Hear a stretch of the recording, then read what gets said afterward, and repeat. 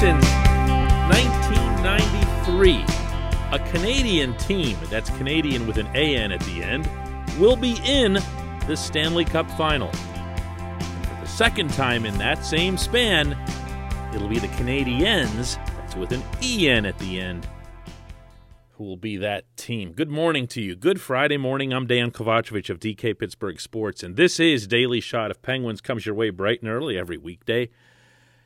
If you're into football and or baseball, I also offer up daily shots of Steelers and Pirates right where you found this. 3-2 Habs over the Golden Knights in overtime last night in a Joyeux, Montreal. I took 8 years of French, by the way, and still have a hard time hailing a cab in Montreal. Just didn't do me any good. Not conversant level French, enough that you could just conjugate verbs. But I digress. Habs are in the final, and this is something that a lot of people have feared, and I'm not sure why. But I strongly suspect that if the Islanders do in fact overcome the Lightning Bolts tonight in Game 7 of the other semi, we're going to hear to no end about how defense is back and boring hockey is back in the NHL. I'm just trying still to find evidence of that. I talked about this a lot when the Penguins were facing the Islanders in the first round, but if the Islanders are a good defensive team, why is it that they don't play good defense? Why is it that they give up tons of shots? And yes, that includes high danger chances because they aren't particularly good at that either. They don't have great goaltending. They do play a boring style. They do a lot of skating backward after an aggressive forecheck. But I don't know that I'd look at the Islanders and say they're boring. They have some guys on that team who are legit standout players, notably up front. If you watch Matt Barzal and think he's boring, then you just have no idea what you're watching as it relates to hockey.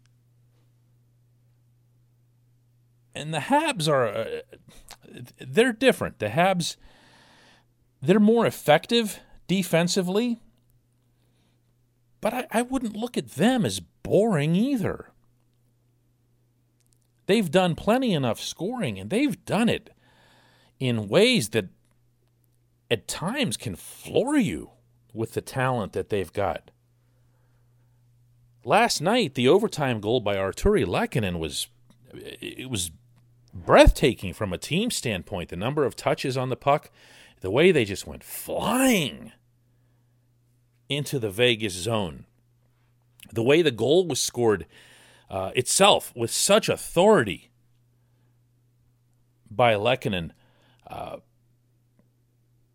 And even then, it was a distant, and I do mean really distant, second best goal of the game, at least in terms of artistic value, to the one that Cole Caulfield scored earlier, chipping the puck past the defenseman in the neutral zone, blowing by him, cutting inside, and then just roofing the puck. And I mean just obliterating Robin Lehner to the glove side. Kid's 22 years old. He's going to be a fixture with the United States Olympic team or international teams for years. This kid's a blast to watch. He's not boring. Nick Suzuki's a lot of fun to watch. He's also young. Jesperi Kotkaniemi is a good young player. I mentioned Lehkonen already. Sure, they have their Corey Perry and Eric Stahl guys to round out the roster and put in that Stanley Cup veteran flavor that you always got to have. They also made the Habs a lot bigger than they'd been in the past. But they're not boring. I don't see where the Canadiens are boring. You don't see them not forechecking. You don't see them doing the stuff that, I mean, I guess I'll always go back to the New Jersey Devils of the mid-'90s and into the early 2000s for about a decade straight there, where the Devils really ruined the game by being as careful and guarded as they were and never forechecking. I mean, they would just stand there and wiggle their sticks in the neutral zone. Well, that doesn't exist anymore. And I really don't believe that it can exist with the way hockey is called. And don't laugh at that. Just because the refs have let a lot of rough stuff go in these playoffs, as I was talking about on this program earlier this week, it doesn't mean that obstruction is back in the game. It's not. It's just not. So I'm not concerned about these Canadiens being in the final. I'd be a little bit more concerned if the Islanders join them, if only because the perception will become so overwhelming. Wow, look at the powerhouse offenses that they eliminated. Along the way, Colorado and I don't know if you consider Edmonton to be that because they have two great players, but Edmonton and the Maple Leafs and, even the Penguins going back, the Penguins actually were more effective against the Islanders than anybody's been since. And you could say, see, defense is back, defense is winning. And perception, a lot of the time, can carry the day. And it can be influential on other teams' executives. And they can say, well, look, we're going to be more in this mold, the Montreal/New York mold. We're going to be like those teams. But I don't see it. I don't see it. You know what?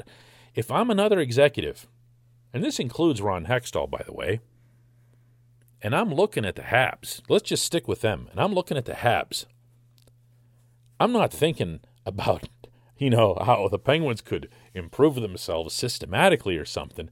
I'm thinking about where can I get me one of those Cole Caulfields? This kid's unbelievable. He could change everything about this franchise. I mean, they don't grow on trees. But that's the difference maker here.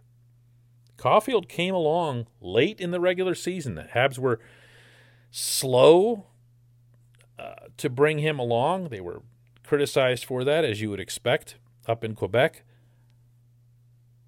But he didn't just come along. He's exploded. I'd be looking at those guys and Suzuki. These aren't big guys, to say the least. Caulfield's a really little dude. But he's making plays, and he's the one that's stealing the headlines, I guess, at least from a flair point of view. Obviously, the Canadiens are where they are because of Carey Price and Shea Weber, principally. But the kids up front are the ones that are making it happen. And they're exciting, and I'm excited to see more of them, and I'm not at all worried about what it might lead to in Pittsburgh or anyone else. Oh, and one other thing. There's another team in the NHL that does a backward pseudo trap once they lose possession in the attacking zone, and it happens to be the one that's based in Pittsburgh. Mike Sullivan's had that as part of his game plan from the day he arrived in Pittsburgh. It didn't ruin the Penguins. It didn't change their DNA. It didn't alter their identity. Everything's going to be just fine. When we come back, just one question.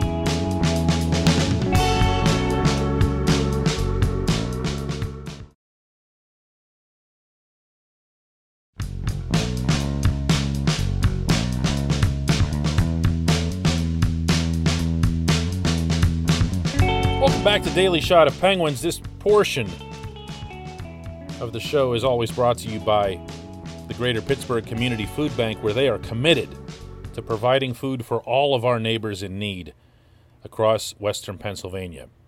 And they, in turn, need your help. Go to pittsburghfoodbank.org to find out about the difference that you can make. pittsburghfoodbank.org. Today's Just One Question comes from Donnie, who asks, "Hey DK, Chris Lee has been the poster boy for all this ref hate in the playoffs, but this has been a whole systematic problem. How has Stephen Walkom, the head of NHL officiating, avoided the heat? I mean, I don't know about anyone else, but I think it's been so bad he should step down or be fired. The NHL needs to go in a different direction." Donnie, there's a chance you might be right. There's a chance that Walkom is, in fact, terrible at his job. Walkom, for anybody who doesn't know, was a ref himself for a number of years. Has Pittsburgh roots, actually. And I've had the opportunity to communicate with him in the past, always been a real pro. He doesn't have anything to do with this. Or at least very, very, very little to do with this. I think if you want to place any kind of blame on Walkom, meaning that would be isolated, it would be for Chris Lee, just a terrible, terrible ref, still being assigned to games this deep into the playoffs. There's no reason Lee should be working games after some of the infractions that he's looked right at and not even flinched. But going past that, if you fired Walkom tomorrow, not a thing changes. Not a thing changes. This decision or this bid to influence in some nebulous way these playoffs comes from way over Walkom's head. And that's why I keep going to Gary Bettman. Not that I think that Gary Bettman is sitting around by day going, man, this would be great if nobody called any penalties. I don't think it works like that. But Gary Bettman has created, and I mean long ago, a culture where the knuckleheads run the place. Where Colin Campbell is still there. Wrap your head around that one. The ultimate dinosaur in a building full of dinosaurs. Colin Campbell is still there and still influential. That blows my mind. This was the guy who used to be the entire department, basically, meaning player safety. And he didn't care at all if somebody got hurt or whatever, what precedents were being set or ruined. He's still there. Why? What could he possibly be adding to the quality of this game? But he is. And this is the way this place has operated. Bettman surrounded himself with dinosaurs when he took the post. He felt it would protect him from being seen as the outsider, having come from serving as the deputy commissioner in the NBA. He would surround himself with people that he perceived as being hockey people, hockey tough guys, hockey macho guys. Campbell was one of those. There are others who are still there.